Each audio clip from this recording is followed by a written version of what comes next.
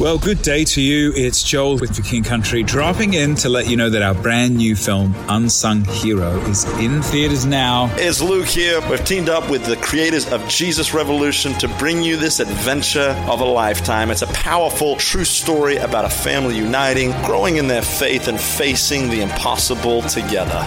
In theaters now, unsunghero.movie for more information. Rated PG. Parental guidance suggested. The best teachers in life that I've found are rock bottoms, empty pockets, and broken hearts. So it's one of those three are bound to come to force some reflection and change. And you will continue to repeat that cycle over and over until you learn the lesson.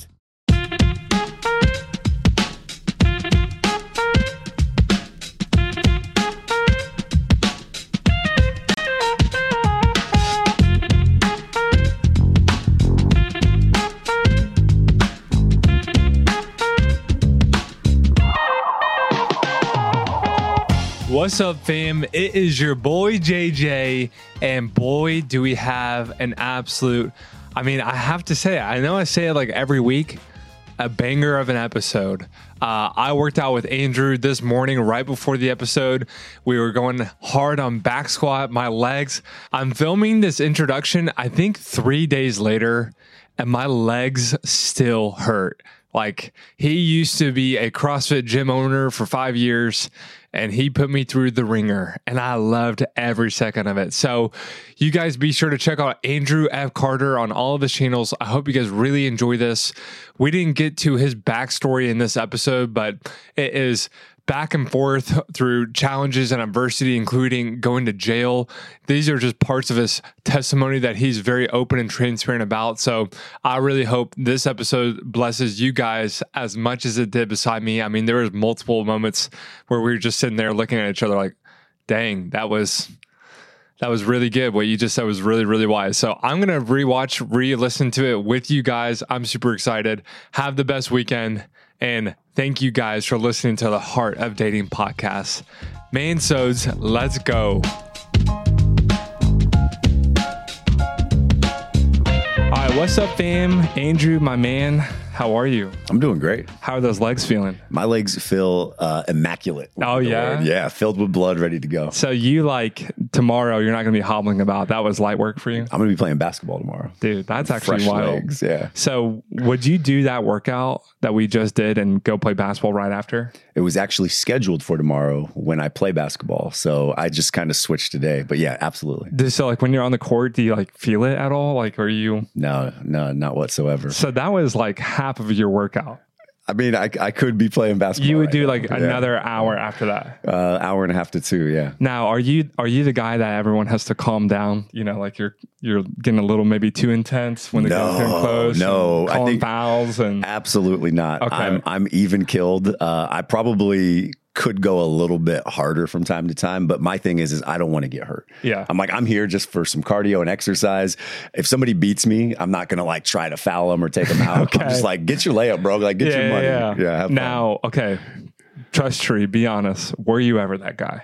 Or since you played in college, whenever you go, you play at what, Lifetime or LA Fitness? LA Fitness, okay. Different leagues. And no, it just wasn't ever me. Okay. Because I realized in open gym, everybody's got to go to work the next day. So me fouling or going super hard and hurting somebody at open gym, it's not that serious. Are there a couple of those guys there? Oh, there's a ton of guys. Yeah. I think I elbowed in the back of the head yesterday. You can't see, but I've got scratches on my arm. No, I see it. Actually, you see that's them. Crazy. Yeah, what's that from? That's from somebody fouling me. that's from that guy that you're talking about. No going way. Too hard. Yeah. You're like, dude, clip your nails, man. Stop reaching. Yeah, that's wild. And are you playing power forward, down low? I'm playing a little more of a shooting guard, small forward. Okay. Yeah, all right. Yeah, because when you play down low at open gym, all they do is foul you. You don't get free throws. They don't get fouls counted against them. So why am I going to post up? Can you shoot? Is that what you're saying? Yeah. I led my team, I think my sophomore year, in 3-point percentage, I believe. I was up there, top 3 for sure. Okay, so who's your player comp? I would say old school Robert Ory. I don't know. Okay. Lakers dynasty, Horry, okay. Robert Horry. They call him Big Shot Bob. Top of the key three. So he could play a little down low, get dirty, but shoot as well. But he could shoot that rock. Is there any modern day player? Not really. LaMarcus Aldridge, was that the Spurs player? Yeah, like he could shoot he and also play down low. mid-range Like, game. he was great. Yeah. Do you know Zach Randolph? Yes. Zebo. Yes, dude, I'm a Grizzlies fan. Okay, so I'm more of like a Zebo guy. You're like Zebo kind of incarnate? slow, you know, but could shoot. Amazing jump shot. Yeah, the fadeaway jumper. Yeah. Okay, well, I gotta That see mid-range. Mid-range, can shoot the three if you need to, can play down low. Have some swagger too. Oh, all that. Yeah, I love it. Now I want to see you ball. Yeah. I'm not very good. I'm like one of those classic white guys who just plays good defense. Okay. Do you foul a lot? No. Are you the guy who's trying too hard? No. But, like confessions, man, like you're a competitive guy. I saw you trying to keep up with me. No, other way around this morning. I was still trying to keep up with you. You did great. Thank you so much. I'm not looking for the compliment, but I do appreciate it. You did great, yeah. But no, growing out of that competitive nature, right? And I told you that this morning. Great quote. The second I heard it, it hit me like a lightning bolt. Pride by nature is competitive. And, and we're always comparing ourselves as men, especially to someone greater or less than, to fill that ego. That's actually from Tim Keller. Okay. The Spirit of Self-Forgetfulness. Okay. His little book. It's like tiny. So for guys like me and you, it's great, because we don't have to read too much. Right. But, but background on you. You want me to read it, or you got your elevator pitch down? No, you read it. Okay. Yeah. I'll hype you up. Not too much. Okay.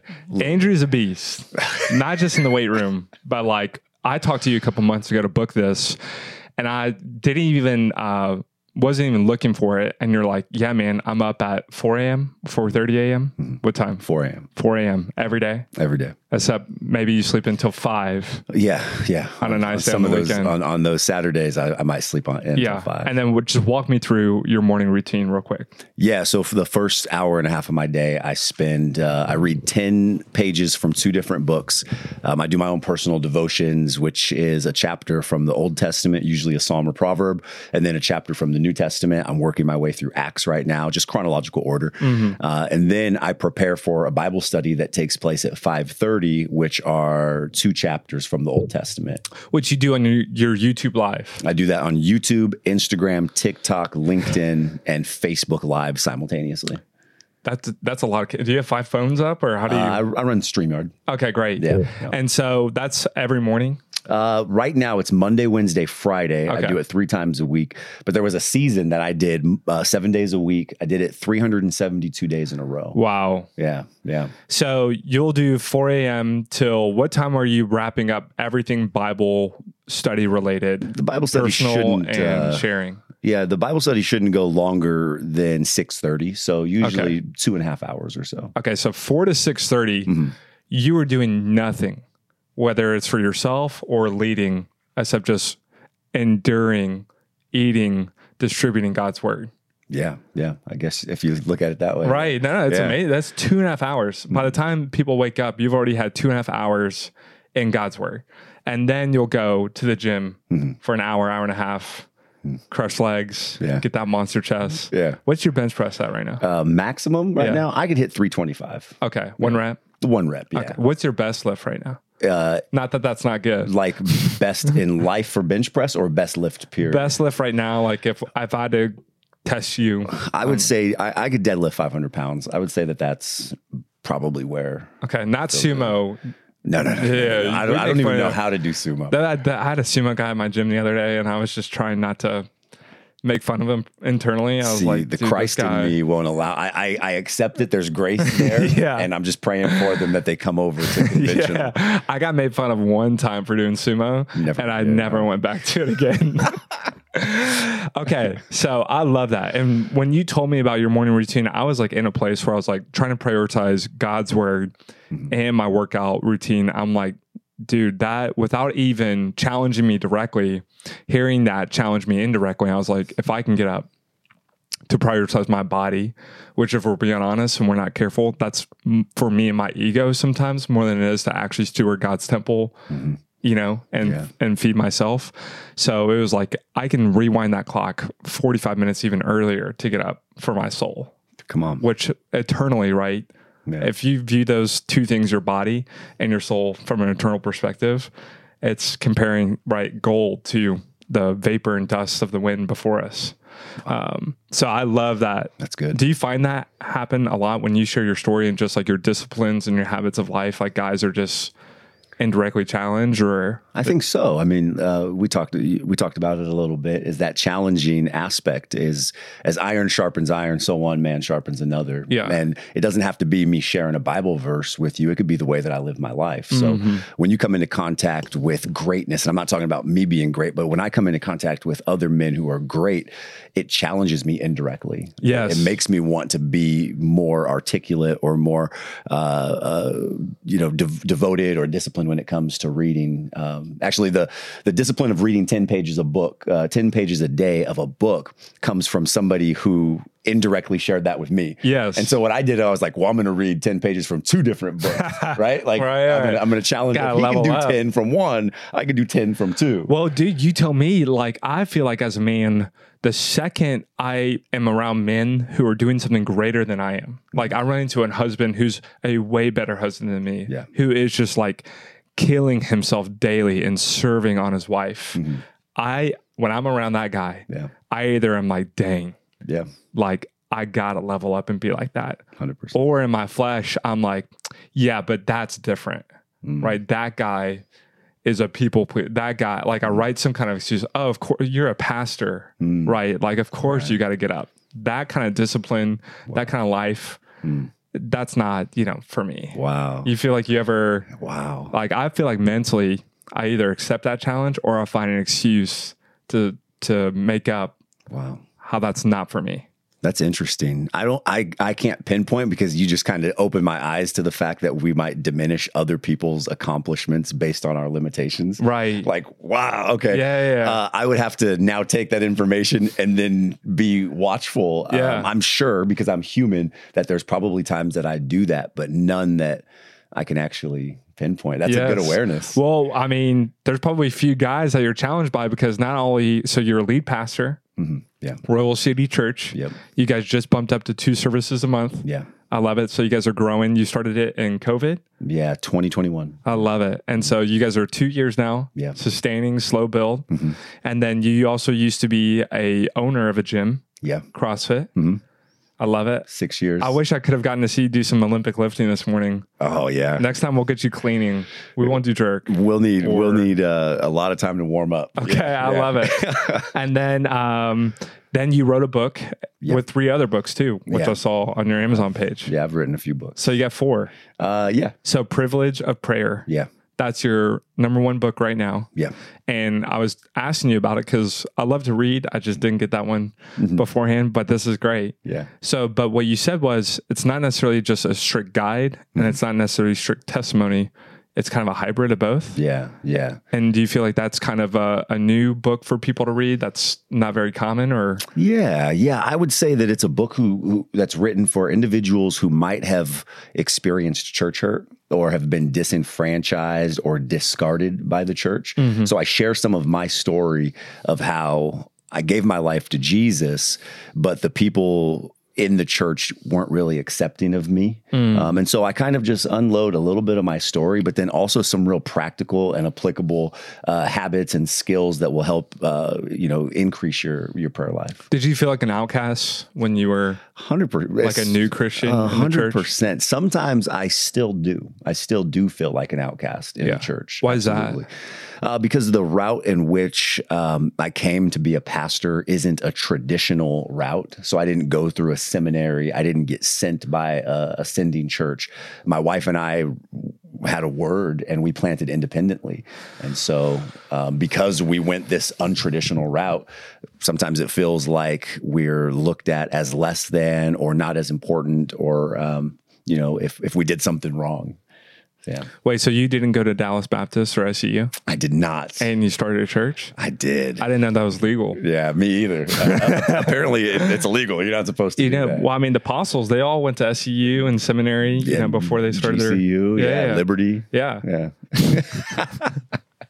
I love it. That's amazing, man. Yeah. And so it's been a couple years, and you guys feel like you're called to LA, which is what we were talking about, right? Yeah, we are called to Inglewood, California, Yeah. like specifically, not Culver City or even Hawthorne, like Inglewood. I love it. Yeah. We were just there going to SoFi the other day. Yeah. But have you seen Inglewood starting to transform from the Inglewood that we heard from the 80s and 90s? Inglewood's up to no good era. Yeah. So our church, I think, is a good representation of what it's changing to. So our church is so diverse and multicultural. I mean, we have Asians and African Americans, whites, Hispanic. Like it is, I like to say it's exactly what heaven's going to look like. Yeah. And so that is a representation of the shift and change in the community, because largely the community has been primarily African American and Hispanic. Right. And so you see an influx with the Clippers are coming to town. They opened this year. Beautiful venue going up. What else do we got? I think we're hosting an All-Star game, another Super Bowl. We've got a World Soccer Cup, and we've got the Olympics. Yeah. All before 2028. Yeah. Coming to Inglewood. And so crazy. You see that diversity and that influx of new people coming in. Yes. And it's representative. Just absolute melting pot. Dude, yeah. All incomes. Everybody. All cultures. Yeah.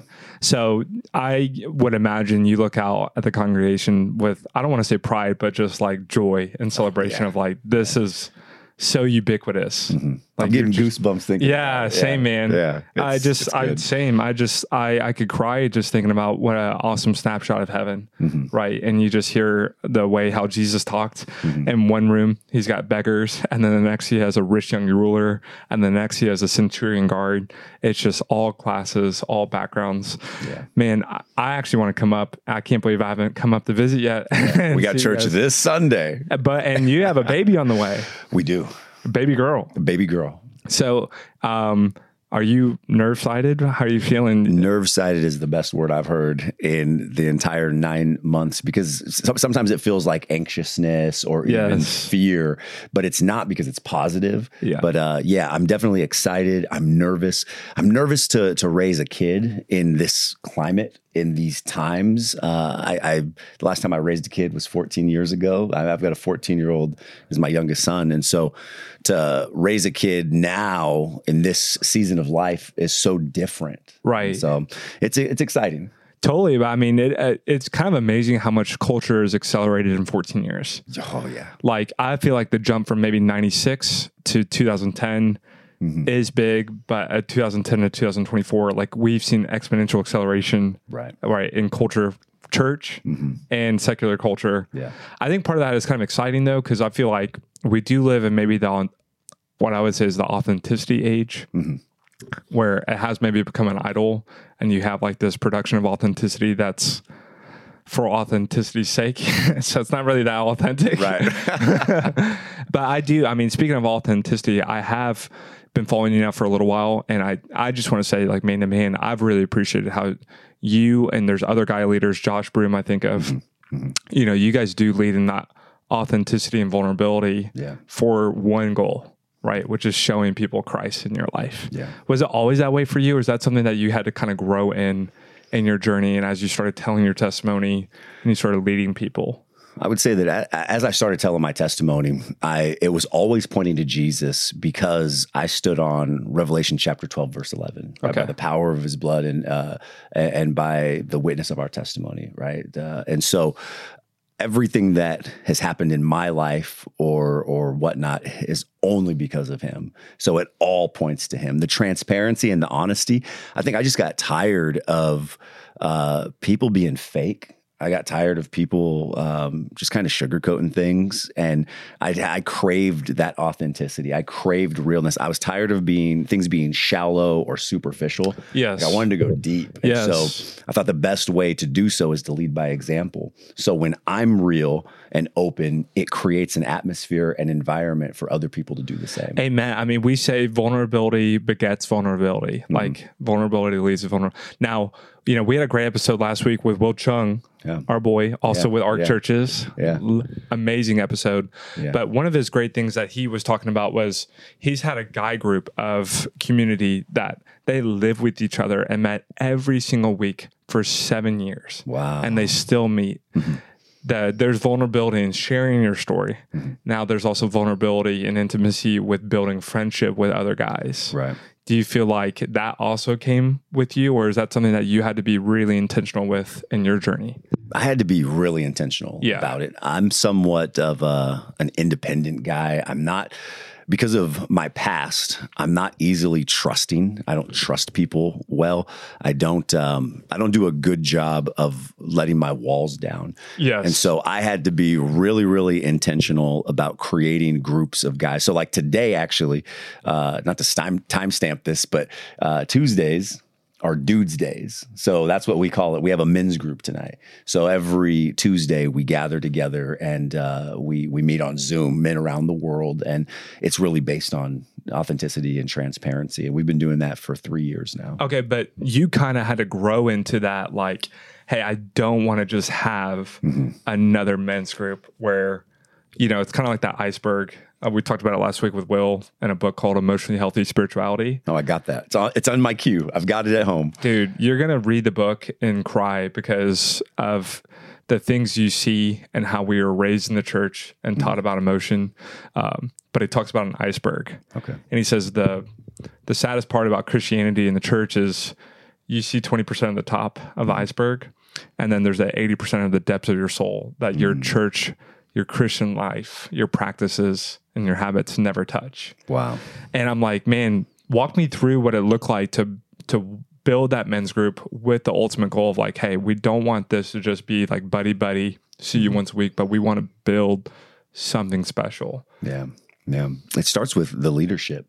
It trickles from the top down. And so, like I said, if I'm real, then it creates that environment and atmosphere. And so when you open up these groups and we gather together, it starts with, hey, this is what I've gone through. This is what I'm going through. These are the things that I'm wrestling with. These are the thoughts. These are the opinions. These are the struggles. And when doing that, it almost like it calms the room down and says, hey, if this guy is willing to go there, right, then this is a safe place and I can do the same thing. So you always lead with the vulnerability and transparency to give everybody else permission to do the same. Totally. I mean, we've all been around that fire pit. Yeah. We've all been on that Zoom call and like you have that burning thing that you kind of want to talk about and you just hope that you're not alone, right, when you confess. You know, a good set of questions I heard from JP Pokuda the other day, him and their men's group, they say, you know, how did you feed your soul? Like with, you know, this week, how did you feed others? Meaning, how did you evangelize and share God's word? And the last one, which I think is the most challenging one as far as vulnerability goes, how did you feed your flesh? Wow. How did you feed yourself? How did you feed others? How did you feed your flesh? And I'm like, I feel like 1 and 2 can be a little bit easier to talk about, especially the fulfillment, the ego, the pat on the back that comes with great job, bro. Like you woke up at 4. Yeah. You share with a couple, your server, you know, it's like, how'd you feed your flesh? But I feel like the same celebration you get from 1 and 2 should come from number 3. For sure. Great job, bro. Yeah. I love that you worked up the courage and the strength to talk about that. That's good. You know, that culture. I'm writing that down. But I get you. I get that sense from you. Like, when people are vulnerable and you create that safe space of just, I know you got that evangelistic prophet, you know, coaching you. Yeah. Yeah. But I don't know, you feel like you've really grown in that safe space. Like, let me just create a space for you to like talk. Yeah. And I'll listen. Yeah. Did you learn that in marriage or you learned that as a pastor? That was just I think a revelation from the Holy Spirit. And me, I think a lot of it comes from being abandoned by my dad. And a lot of the way that I operate is trying to be what I think that I needed when I was a kid. Trying to be what you think you needed as a kid. I needed a safe place. Yes. I needed that positive masculine energy. I needed somebody to confide in. I needed the accountability. I needed a dad. Yeah. And so for me, it's, and this again, God revealed this to me through prayer and devotion. That I need to be the change that I want to see. So I need to be that for others. So, because you knew firsthand experience what it looked like to go without it. Yeah. And your what would you say? Like your soul, your heart, Like your emotions, like just crave that. I longed for it. There was something missing, right? There's something missing. Like why is it so taboo to speak about real issues? Why am I being judged for something that I think that a lot of people are struggling with? Right. Like that doesn't make sense to me. It's so good. Okay. Well, we totally went off rail and I loved it because I love listening to you. You have a huge story, you know, and you don't have a traditional path, which when I see that, I'm like, I crave to talk to someone like you because I look at that. I'm like, man, that must have formed a lot of character, like catching bullets from the church, you know, going to jail, going back and forth, you know, from a life of, you know, in case, what would you say is the best place if people want to hear your full background and story? Was there a best place to go to if they're a little bit more hungry for it? I would go to YouTube. Okay. I've done a couple segments. I did a Delaphy testimony recently. Actually just came out yesterday. Okay. That's a good one. I've done one for the 700 Club. I've shared it in quite a few places. Okay, so great. Go to YouTube. That's great. And I love when people do great interviews elsewhere because we can just point them. Yeah. So I don't got to go. Yeah, because you really have a rich story full of learning. You're also a husband to Kyra. Yeah. You guys work together. We do. You already were giving me some great advice this morning. Yeah.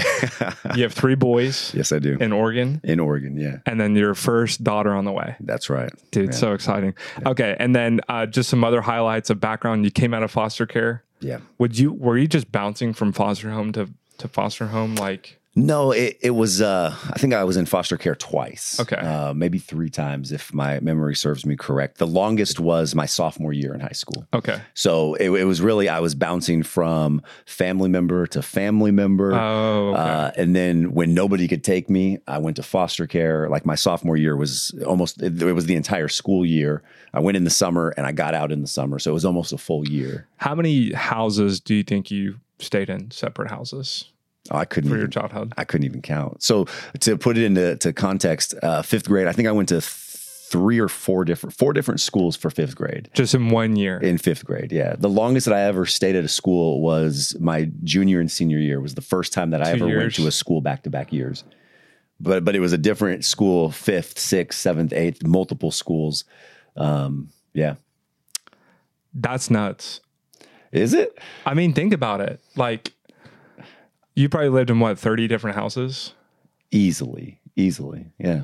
I mean, you just think about the life of a kid and, you know, like the foundation that we need, you know, and a kid will go through a divorce and live in 2 or 3 houses and it causes turmoil. Like 30, like, did you just feel like an orphan at that point or? I didn't. What was crazy is that was my only reality. I had nothing to compare it to. Right, especially as a kid, I didn't understand really the complexity or like even the damage that was being done in the moment. Right. So in the moment, that's just your reality. And right. You go, hey, we're moving. Hey, we're not staying here. Hey, we're leaving. Grab your stuff. Put what you can in a bag and let's go. Kind of a situation. And that was it. And so I don't think that I realized how detrimental it was until my sophomore year in foster care. In high school? High school. Okay, so about 16 years old, you're like, hold up, this is not normal. Yeah. And it's actually really... Well, I think it was my freshman year, I ended up dropping out of school. I got about 3/4 of the way through.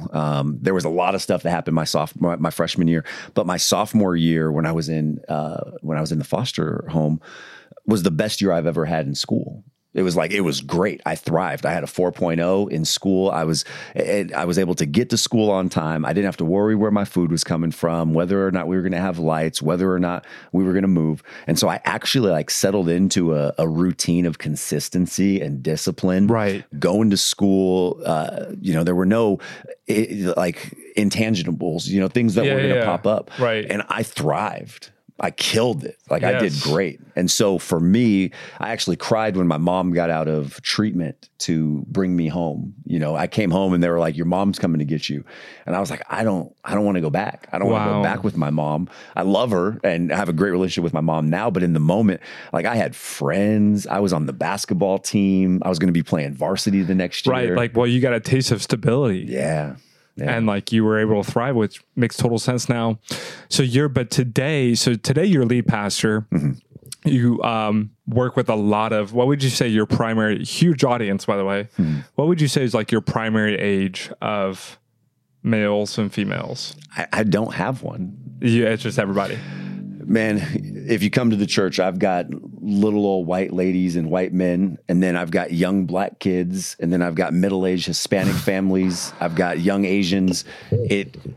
I'm a man of the people. It's literally, it's like Wheel of Fortune. You just spin the wheel for each person and mix it all up. There's no dominant, category. Okay. Yeah. Because I do send, I mean, we have the same thing. Like if you're kind of preaching on the same subject, you kind of gather an audience. So for example, everyone listening is single. It's probably the majority is 22 to 40 years old. Right.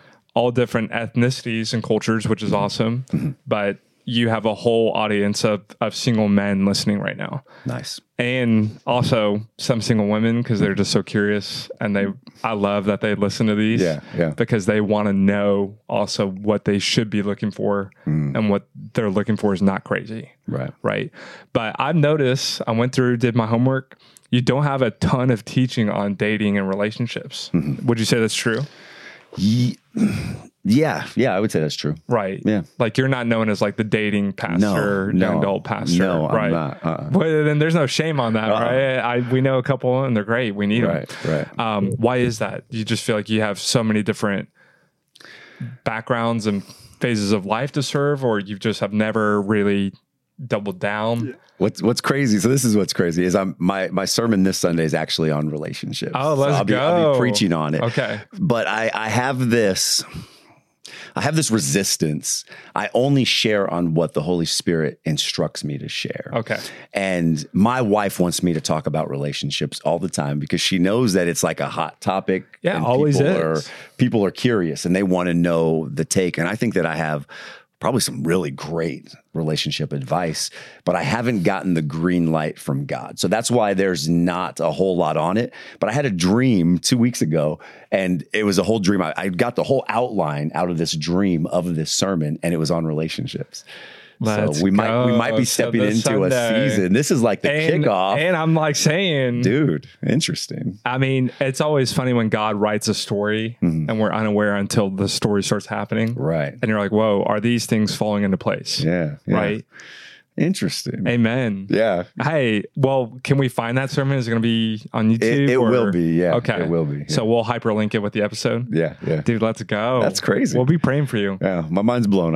So am I. Yeah. I'm like you. It's always fun to see what God is writing in your life without you forcing it. Yeah. Right. Yeah. Amen. Okay. So not to spoil your sermon this Sunday. No. Do you mind sharing what you're going to be talking about, or like, can we talk relationships and dating? We can definitely talk relationships and dating. I can't tell you what it's all about because it hasn't, I'm still in the middle of outlining and processing. Yeah. Okay. Yeah. Now, if you had a room full of 20s and 30-year-old guys, what do you feel like? I love that you interact with your audience virtually online more than any other person I've ever seen, which I just want to say that's awesome. Like I noticed that, like you go out of your way to individually comment and respond to like everybody. I try. It's nuts. Like that's thousands of people that you're just like saying, thank you so much. Like I see you. Yeah. So I just want to say, I really admire that and appreciate it. That. But two, say you slim down your audience and you said, hey, we're having a dude's day, 20, 30, 4-year-old guys who are single. Everyone's invited. What do you feel like would be the number one question that you would get asked? I think they would probably ask something about pornography or masturbation because I see that like running rampant along young men. But yeah, I think that would be it. Do you feel like virtually you get a little bit more of those vulnerable questions because the anonymous nature, and it's a little bit safer to ask a guy on the internet than it is to... Yeah, I mean, I get it on the internet, but I do get it in our small groups. Okay, great. In our groups, people feel comfortable enough to talk about it. So how do you kind of teach, at least on that moment? Like I'm sure the question comes up frequently online and in person. Where do you feel like you and the Holy Spirit really go in those moments? You know, honestly, I try to steer people to other people who are more qualified to answer that. Okay. Something I never dealt with issues with pornography personally. Yeah. I've seen it, I've looked at it, but that was never something that was a challenge for me. Right, like a habitual one. No, because it was a norm in my house. So I never had to hide it. Like it was just like a part of growing up is when you're 13, you get pornography kind of. So wild. I mean, compared to like a traditional Christian home. Right. No Christian home. So my mom actually gave me pornography magazines and allowed me to hang centerfolds on my wall.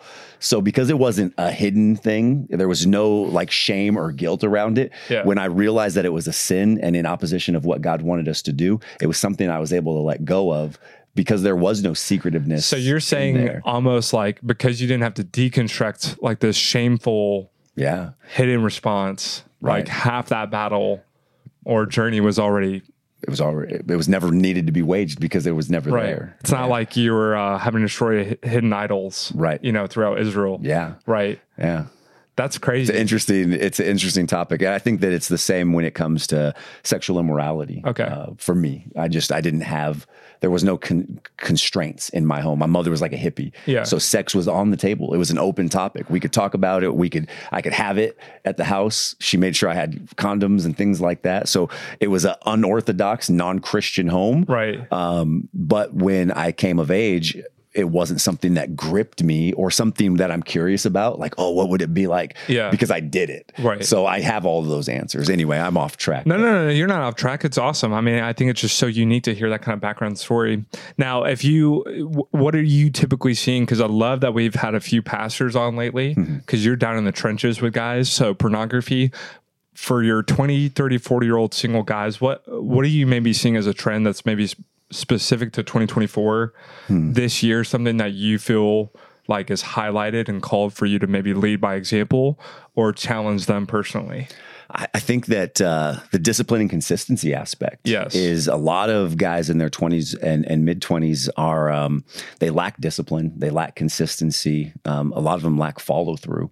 Now, these are some of the most spiritual, like when it comes to spirituality, I see a hunger in this next generation. Yes. I see almost like they're more spiritually in tune than I ever was at that age. Yes. However, they lack some practical confines and how to actually discipline it and use it. Yes. So they'll stay up till 2:00 having these prophetic meetings and prayer meetings, which I think are great. But then they're too tired to get up and go to work the next day, right, and actually have like to provide for themselves. And so they're waiting to hear from God on what's the next move. And so they're running out of money, running out of places to stay, kind of just like floating through life, waiting to hear from God, when there's like a practical part of like, I think God wants you to get a job. Bro, yes. And stop staying up till 2, like get some practical things in place. And I bet that you'll still hear from God. That's just one of the things. No, I mean, I kind of want to double tap into it because I grew up with charismatic background, high feeling, highly emotional, experiential, experience, which is great. I think those moments are so sacred. Yeah. But it's like, then you lose the whole arm of discipline and consistency, follow through and execution that you might find is really great in an evangelical church. Right. Yeah. So it's like that. Okay. How do we blend this life of, hey, you still got to wake up and provide and cultivate. Yeah. Right. And those experiential experiences are still super valuable. Right. So do you feel like obviously, I think you lead by example in the most wonderful way. Do you feel like guys really respond well when you challenge that, or you just let them figure it out on their own and let them come to you? Like, do you ever kind of step in and get one-on-one and say, hey, bro, I love you, but... Yeah, it's a mix, but I'm very intentional about doing lunches and sitting down, especially as God puts them on my heart. Yes. So there's a lot. The thing about it is like, even too, because of their lack of discipline, they don't respond to text messages very quickly. I'll text somebody my age and they'll get back to me the second they see it. Yes. Hey, it'll be an hour. They're like, oh, I'm sorry, I didn't get back to you. I could text a guy in his 20 to 25-year-old range. It'll be a week and be like, hey, just get into this. And it's like, I know you saw it. It said that you read it. I have so many guys that come to my mind that I love. Yeah. So patience, obviously, like find like infinite patience. Right. You almost have to like Snapchat message them or Instagram message them to get out. I'm serious. No, you're serious. You're I right. love my little brother. Yeah. I can't FaceTime him, call him, text him. But if I Snapchat message him, Instagram DM him, Yeah. he sees it. Right. Like that's their medium of communication. Yeah. Yeah. Okay, so that guy though, like he's sitting in front of you at lunch. Is it just a matter? And there's guys here, and we're all in this place in life where we gotta grow from that young man, like that video gaming, fun pursuing, Right. Snapchatting, Instagram, wasting hours upon hours. We take that step, and usually there's like something that comes into our life that forces us. Right. Right. But in your case, is that just not possible unless they get a responsibility that's greater than them, that forces them to grow up? Or what do you see maybe in your life or the guys that you work with as like that catalyst? The best teachers in life that I've found are rock bottoms, empty pockets, and broken hearts. Okay. Rock bottoms, empty pockets, and broken hearts. Dude, that's great. Yeah. So it's one of those three are bound to come to force some reflection and change. And you will continue to repeat that cycle over and over until you learn the lesson. Dude, I'm telling you, that is nail on the head. Yeah. That is rock bottoms, empty pockets, Yeah. broken hearts. Did you know? So this is Christian Dating Podcast. I'd say 90% of the guys that we work with, and we love each guy that comes to us, 90% come from the wake of a heartbreak. I believe it. Like they lost someone, someone broke up with them because of something that they were not doing well. And they say, okay, it's time for something to change. Right. It's time to invest. Like I'm not as good as dating as I thought I was. I'm not as good as relationship as I thought I was. Yeah. I need help. Right. But that story, they got to get to a place, and you and I got to get to this place too. Yeah. Yeah. I need help. Right. I need help. That's right. And so you just wait. Do you just kind of walk with them in life and love them? You wait walk till with them, you love them, you encourage them, you just do life with them. I think that's discipleship, right? Yeah. Is sitting with them, walking with them, leading by example, and being available. Yeah. Yeah. So would you say there's probably a couple guys listening. One, we're not stepping up to that place where we're discipling other men, right? Like hungry to lead other guys who need us to step up. Right. There was a great sermon at Mariners.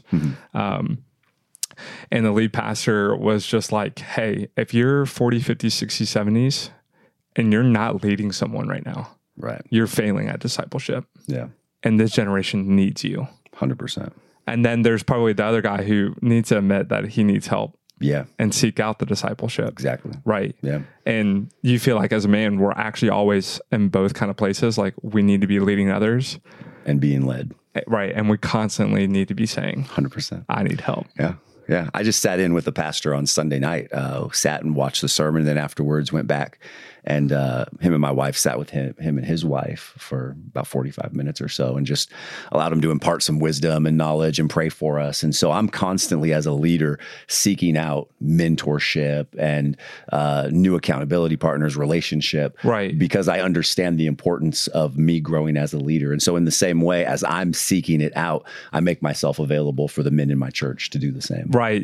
You can never be the top of that fountain. No. Right. And that's I actually think that might be I look back over my years of young man to man, and the most stifled, plateaus, spiritually dry, raw moments were when I was the top of the fountain. It was actually the worst place for me to be. That's good. Right. Yeah. Because I was passing on all this knowledge Right. and not practicing it. Yeah. I'm like, that is probably the most hypocritical places and seasons of my life. Yeah. When I was not seeking out that discipleship myself. Yeah. It reminds me of being the biggest fish in the tank too. Yeah. I need to be around people who are going to challenge me and sharpen me and, pull the best out of me. Like we were talking about competing. I need guys who are stronger than me. I can't be the strongest guy that I'm with. So you got to stop working out with me. Yeah. I mean, that's why I worked out with you. It's because you're stronger than me. I needed to work out with somebody younger than me who's going to give me a run for my money. And so I get around leaders who are smarter and better communicators and have been in the church planting, or the church planting game for a longer time. Right. So, decades. Yeah. So amen. it's important. So staying high. I feel like that the only word that comes to my mind is probably just humility. The humility of knowing yourself, what you're incapable of. And then I'd probably conviction, like we have to be so desperate to reach others. Yeah. I need to be led. I need to be challenged. I need to be like, there's too much at stake for me to be lazy. That's right. Right. There's too much at stake for me to postpone and procrastinate this mission. Yeah. To not seek. You feel like your conviction and your why at the end of the day was the reason why you've been able to step up to where you are? I honestly just feel like it was God's call on my life. Honestly, I feel like everything that I've gone through has prepared me for this moment in this season. And so I just feel like I'm walking in what God honestly created me for.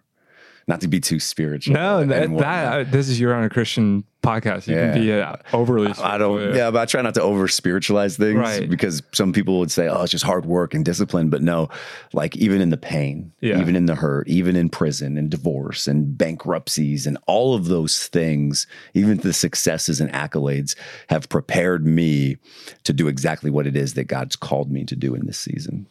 So. And does that help you, especially when you hit patches of hard challenges to endure them? Because you just look in the rearview mirror. Yeah. Oh, yeah. There's purpose in it. Right. Yeah. Whether it's resistance or opposition or expectations that haven't been met, I understand the sovereignty of God and that even his no has goodness written all over it. Yeah. Amen. Yeah. So if I don't get something that I've been expecting, then God knows that it was probably going to destroy me or it was less than I deserved. Yeah. And so I'm going to continue pressing forward. When there's resistance or opposition, I'm constantly looking like, okay, in the past, this has been to pull something out of me or to refine me or to strengthen me or to prepare me. What is this? Well, I look at opposition now as like confirmation that I'm heading in the right direction. Amen. I'm preaching right now. Amen. I mean, seriously, but the mindset shift, I mean, it really is that mindset shift of I welcome opposition. 100%. I welcome the conflict because not is it going to only refine me, it's going to make me rely on God more than I did in the past. That's right. And, the picture, you'll love this, the picture of James 1 where it talks about enduring the trials of our faith, and it actually exposes the faith that we already have. It doesn't build new faith. It's exposing what you've been doing in the gym, God's gym, right, for months and months. But the picture is actually this, those like ancient bodybuilding Olympics where they have the huge boulders on their back, right, where you see like the carvings and stone statues and it's like the globe, the earth on the back. Atlas. Yeah. Bro, so James 1 is actually meaning Atlas. You got the world and that weight of trial on your back. And it means you sit there and says, no, I'm going to endure the pain. Wow. I'm not, as much as I want to shed this thing off, as much as I want to cry and quit, I'm going to embrace and endure because I know what happens. It builds a character. It builds the perseverance. It builds. It builds. Is that amazing? And applicable to the heartbreak. Amen. Right? Sitting in it, understanding that it's revealing what God wants to pull out of you or sharpen you. Like, yeah, that's so good. Yeah. And maybe that's the first time guys are facing really vulnerable, hard emotions, right? That deep rejection. Yeah. Like, I actually think, I heard Kathy Keller talking about this. She was wrestling with some internal digestive diseases. And she was like, in terms of eternity, I look back and it's the greatest gift because it forced me to grow closer to God than anything else in life. Wow. So the pain and the disease and the hurt and the heartbreak, in terms of eternity, we look back and we thank God for them because they are the most wonderful gifts we ever received in life to turn us closer to Him. That's so good. Isn't that amazing? Yeah. So purpose and pain. That's so good. And perspective and pain. Yeah. Amen, bro. I love that. Well, okay. Closing question. We'll do two of them. Okay. First one, I forgot to ask you at the front. So we'll do that one. It's a fun, would you rather? Okay. And I'm actually super curious about your answer. The second one is parting advice. Okay. So number one. Yeah. Would you rather fight an ostrich to the death or fight a shark, but the worst that can happen is you only lose one extremity? Oh, I'm fighting an ostrich to the death. Yeah, you are. 100%. You're taking that thing on. Yes, without a doubt. I don't want to be in the water with a shark, and Period. I don't want to lose a limb. Period. I'm terrified of sharks. Are you really? Absolutely. So is this like by default, you just don't want to be with the shark, or you think that you're going to take that ostrich down? Both. You're going to rip it to shreds? Both. I think that I can get its head in I think because that long neck, I know that they're quick and whatnot. Uh-huh. I think their legs aren't strong enough to take some blows, some leg kicks. Okay, right? so leg kicking, Weaken it. and then strangling. like tear an ACL. Yeah. And get on the neck. Yeah. And you'll strangle it? I think so. Bare hand? Like a headlock. Like a headlock. Yeah, I do. Okay. I do. Yeah. Dude, that would be, wouldn't you be so curious to see how that goes? Yeah, I think I could take it. Hey man, let's go. Yeah. Okay.